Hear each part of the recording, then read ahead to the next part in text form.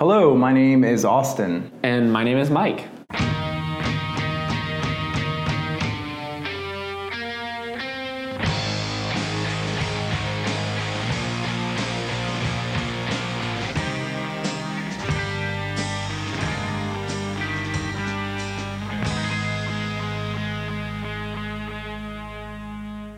Welcome to the Rough Draft Podcast, a podcast about story writing, storytelling. This week, Mike is sharing with us a story. He told me this is a story about sharks and minnows. People talk about the joy of endless summer, but I'd rather drown in a cold pool than lay out under the hot sun. Hell is an endless summer. Hot black pavement burns bare feet as they run from the car across the concrete through the open gate by the kiddie pool. Kids who are ready to swim don't care about shoes. We make our way down the side of the pool, running its length, hoping we can find an empty lounge chair by the deep end to toss our things, towels and shirts and goggles, for later. There is always a round of sharks and minnows about to begin. Never mind that sharks and minnows don't have a natural predator-prey relationship. Sharks are ocean fish and live in salt water. Minnows are river fish and live in fresh or brackish water. But big things always find little things to chase. I lined up with the other kids along the right side of the deep end. I'm 8 years old and I'm afraid of the deep end. I want to be a minnow forever. It's hard to be a shark. I can't tread water well. I don't have the endurance or the cunning to be a predator. One of the older kids, Sarah, is standing on the diving board, addressing us like a head of state, explaining the rules, preparing to be the first shark. It's a formality, but we are hungry for the ritual. If a shark should pull you back, or grab you, or even touch your skin, you become one of the sharks. Only the strongest, bravest, fastest minnow will survive till the end. I will be the first shark. Let's go. With her feet still firmly on the diving board, she dropped her weight and wiggled up and down on the board 3 times. Gave a short bounce into the air, then a full bounce up and out towards the middle of the pool, completing a front flip into the water. We went wild with cheering. Sarah surfaced, wiped her face clear of hair and water, then waved her arms underwater, spinning around to face the lifeguard. She said, "Ready," and turned back again to face us as a lifeguard blew a long blast on her whistle, the sign for the game to begin. Most of the kids went right away.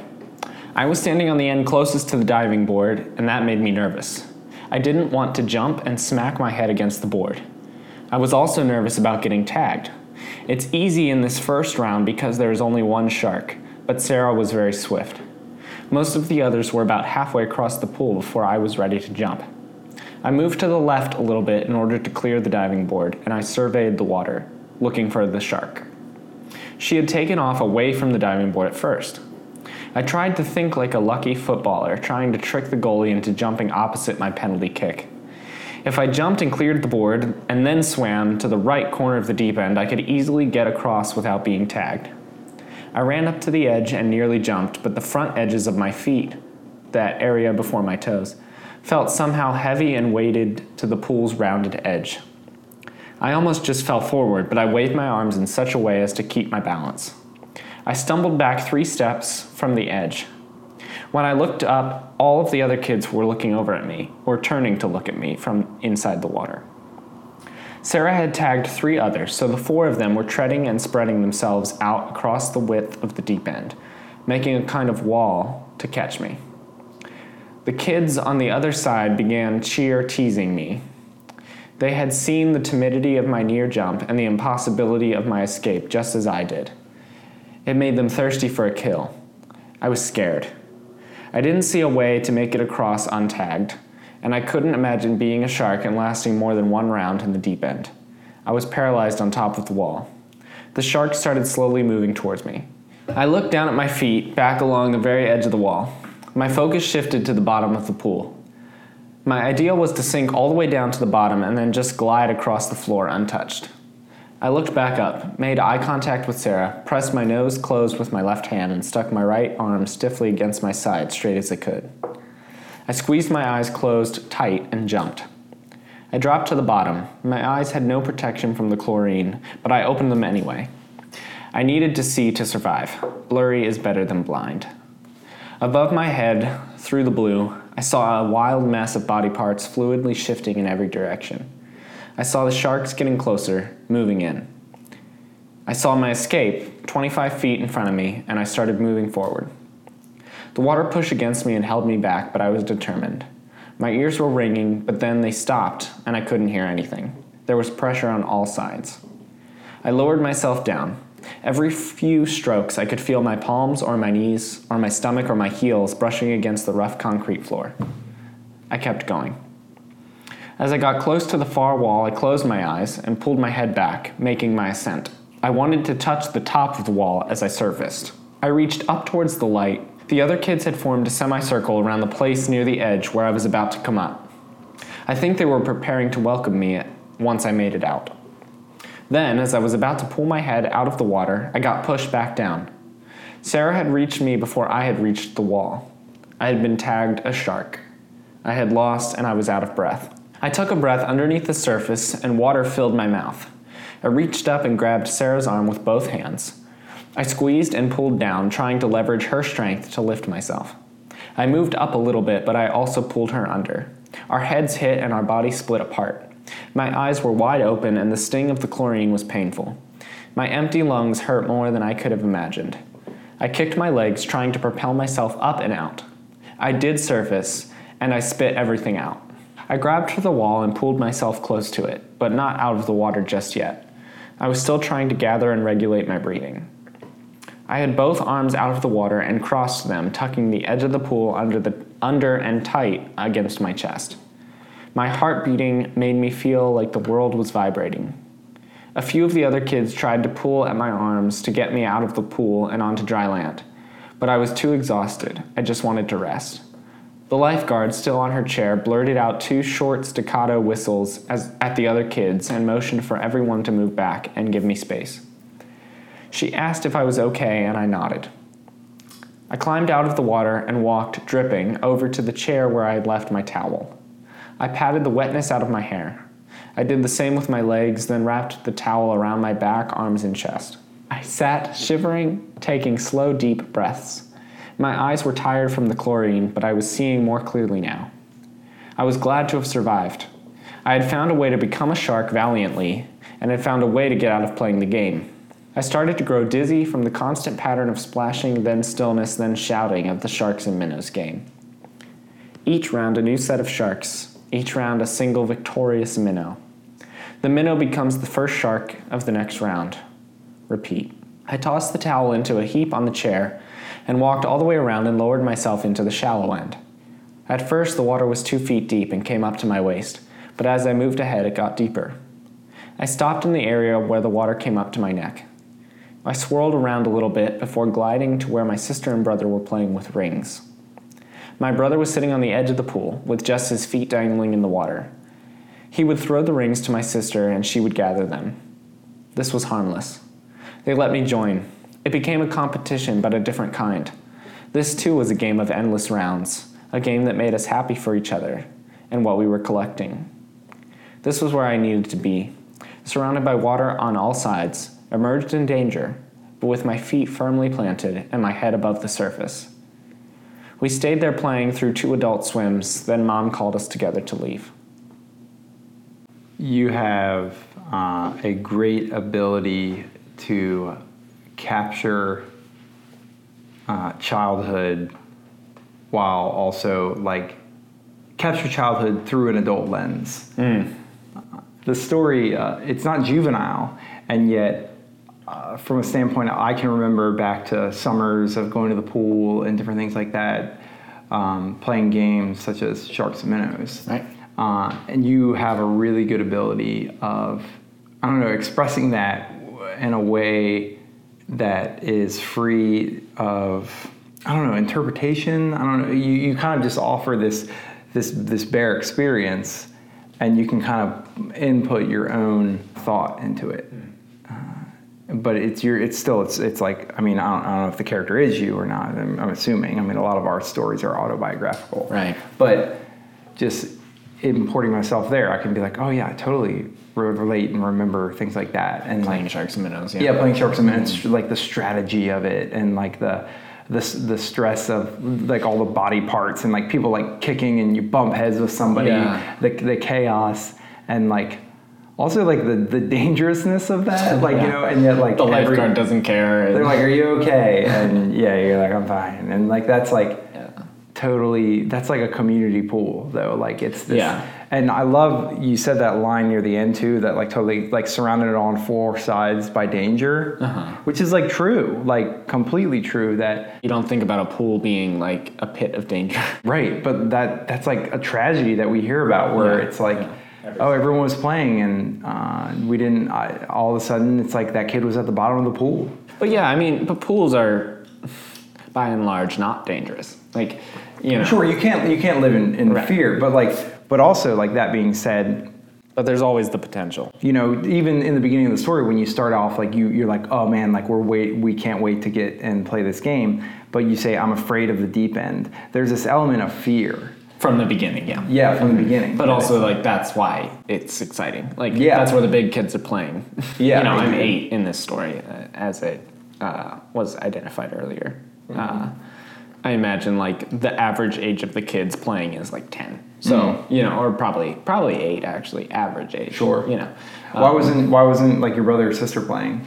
Yeah, and that's the other thing is just, originally I had that my brother was playing, but then I think for the scope of this story, it just got a little bit too complicated. Like, I feel like if I were to have my older brother playing, for example, with me in this story, I think it would be too complicated to kind of explain what he did. That's a great point. I think so. Not to like erase him, but it's easier to tell the story. And I don't think necessarily you erased him. You didn't say he wasn't playing. It wasn't until like you didn't bring him in until later you joined them for the game that they were playing. Maybe they played for a while. But my sister wouldn't have been playing because she's like a calmer, more introverted person. So like playing in the shallow end with rings is her kind of game. So it makes sense for me to go and join her. I think that's a great point in writing or telling stories is you omit the details that aren't like the focus of the stories. Right. Yeah.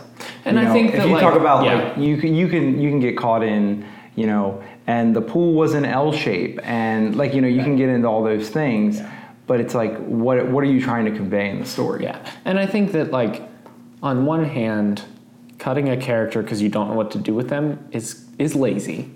But on the other hand, it's just being economical with the focus of your story. Yeah, exactly. It's like if this was going to be, you know, a story twice this long, I could have included another character who was in the deep end with me, who maybe like, you know, tried to help me. But not only get back on, but there's like, you know, there's a greater focus within the story, because you have you and you have the girl that's like running the game. Yeah. What was her name? Sarah. Yeah. She's like leading the game. So you kind of there's a mass, there's a community there, but really it's like it's you and like she's like the leader of like this ragtag bunch of kids playing Sharks and Minnows. And like we're in awe of her because she's this like older kid, like kind of commanding the game. Yeah, it's like and we're scared of her because she's the first like villain, like the shark, you know. But that's totally part of it. Tough kid. Yeah, but you have like, you know, even that sense of fear. I wrote down like afraid of the deep end, this aspect of fear within that, and then even like Sharks and Minnows, were like hungry for like the game. And I like that aspect of it, that it's like Sharks and Minnows, and you say we're hungry for it, and like this. I don't know, this feeding frenzy kind of a thing, like sharks and it's like binary of predator prey. Yeah, but it's interesting because like you think of like sharks and like like a feeding frenzy is like when there's a bunch of sharks, and in the beginning of that it's just one shark and you're all minnows. Yeah. I love that beginning, your like intro, that hell is an endless summer. I love that line. So that's actually, I'm glad you brought that up because this is something I wanted to talk about a little bit. The story kind of started, I was driving and I thought of a line.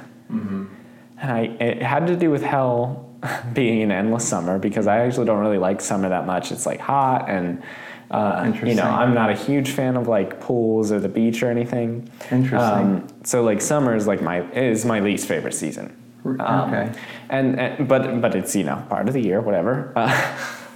What are you gonna do? But I was driving the other day, and this line came to me that had something to do with summer and endless summer being like the worst thing or whatever. And it was like in my mind when I was driving, and when I thought of it, I was like, oh, that's great. That's going to be a great first line of a story. And I was like, oh, I'm going to write about like the pool that we used to go to, and it's going to be, and what ended up being this story. But I didn't write down that line. I was driving, so I don't blame myself, but I didn't write down that line that I thought of. I didn't make a voice memo or anything. And so by the time I was like stopped driving, I couldn't remember that line. And it was like, I was like in love with that line. I was like, oh, that's a great line. And so I guess like the reason that I'm glad you brought it up is because I wish that I had taken the time to write that down, because that's the thing that I find a lot of times with writing is if I don't write down an idea that I have, or specifically a line or a way of saying something the moment that I have it, it's really unlikely that I'll remember it when I go to sit down to write it. Even like an idea for a story sometimes, if I like, let's just say I like wake up and I immediately in my mind is like something from my dream or an idea or something. If I don't write it down, I lose it quickly. And so it is amazing how like something that you're so inspired by can be like lost in a fleeting moment.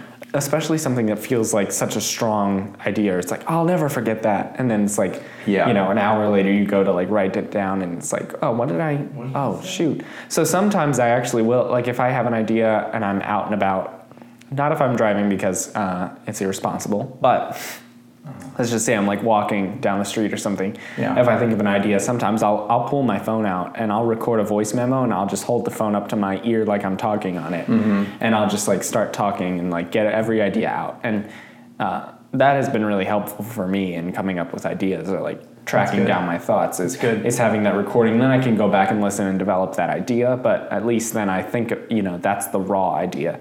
And so all this to say, when I sat down to write this story, I thought for so long about what that line could have been. And it's the kind of thing where at this point I'll never remember what it was, which is really sad. But also, I know it had something to do with hell being an endless summer. I just don't know what the next line, like the next part of the idea was. So I like that. And I think it what was it kind of gets, it kind of ties into the story. I think maybe I need to work that out a little bit more, but I think I like it because this idea of, you say like, hell is an endless summer, and you're like, you in the story, you're excited and you're anticipating, like you're running bare. What's the line you say? Like something. Hot black pavement burns bare feet as they run from the car across the concrete through the open gate by the kiddie pool. Yeah, that's like a great, because like the pool I went to, there was a gate by the kiddie pool. Like it's like the regular people go through that gate, kind of a thing.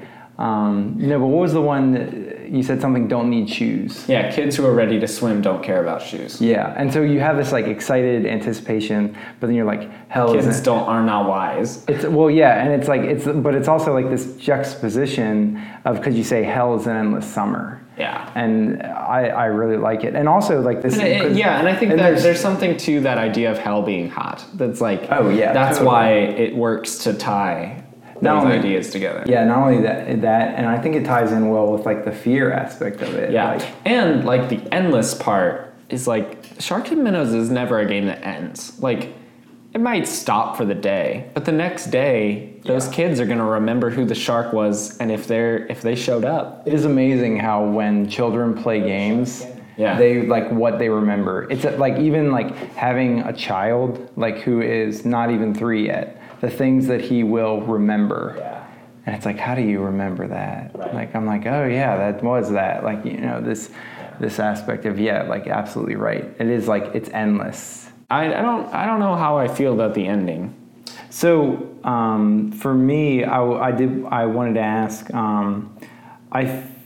I liked like parts of that ending. Like I said, like the part where I said, I'm surrounded on all sides by danger, kind of a thing. But like you leaving the game of Sharks and Minnows, going up, drying off, and then joining your brother and your sister. I felt like that part could be built up a little bit more. I don't know exactly Yeah, how. that's the part that I want to build up more. It's like, and maybe it doesn't really. I don't think you don't need to talk about the specifics of the game that they were playing. That with the rings? Yeah. Yeah, I brought that in because that's like what they would have been playing, I think. Yeah. And so, and I wanted them to be playing something. And so, I think it'd be like more innocent and interesting if like if I think back to like kids in a pool, like they were seeing who could hold their breath longer, or I don't know. Well, yeah, but there's a dangerous element to that. It's like, but I mean that's like the point, surrounded on all sides by danger. Right, but I think like the I guess point of your the game point, that they're playing is that it's like harmless and they wouldn't have tried like the way that they were playing. They wouldn't have wanted to try something. Marco Polo. So maybe like Classic. Marco Polo, or like doing a handstand or something, But I think like rings make sense. That's not really the issue I have. It's just that like, where does the story go? Like, there's so much like tension in me trying to get across playing this game of Sharks and Minnows, and I really like it's very poetic in the sense that like feels like it belongs in a poem.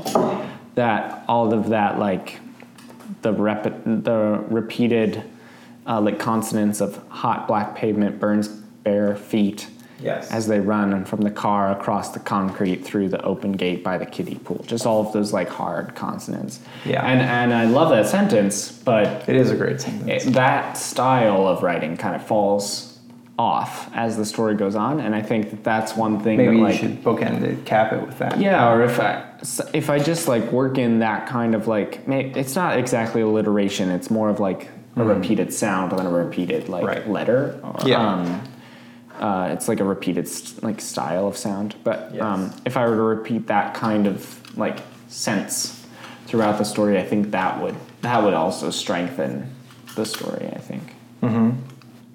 Well, thanks for sharing your story with us, Mike. You're welcome. Thanks for listening. I hope that through this podcast, you're learning to tell your own stories, write your own stories.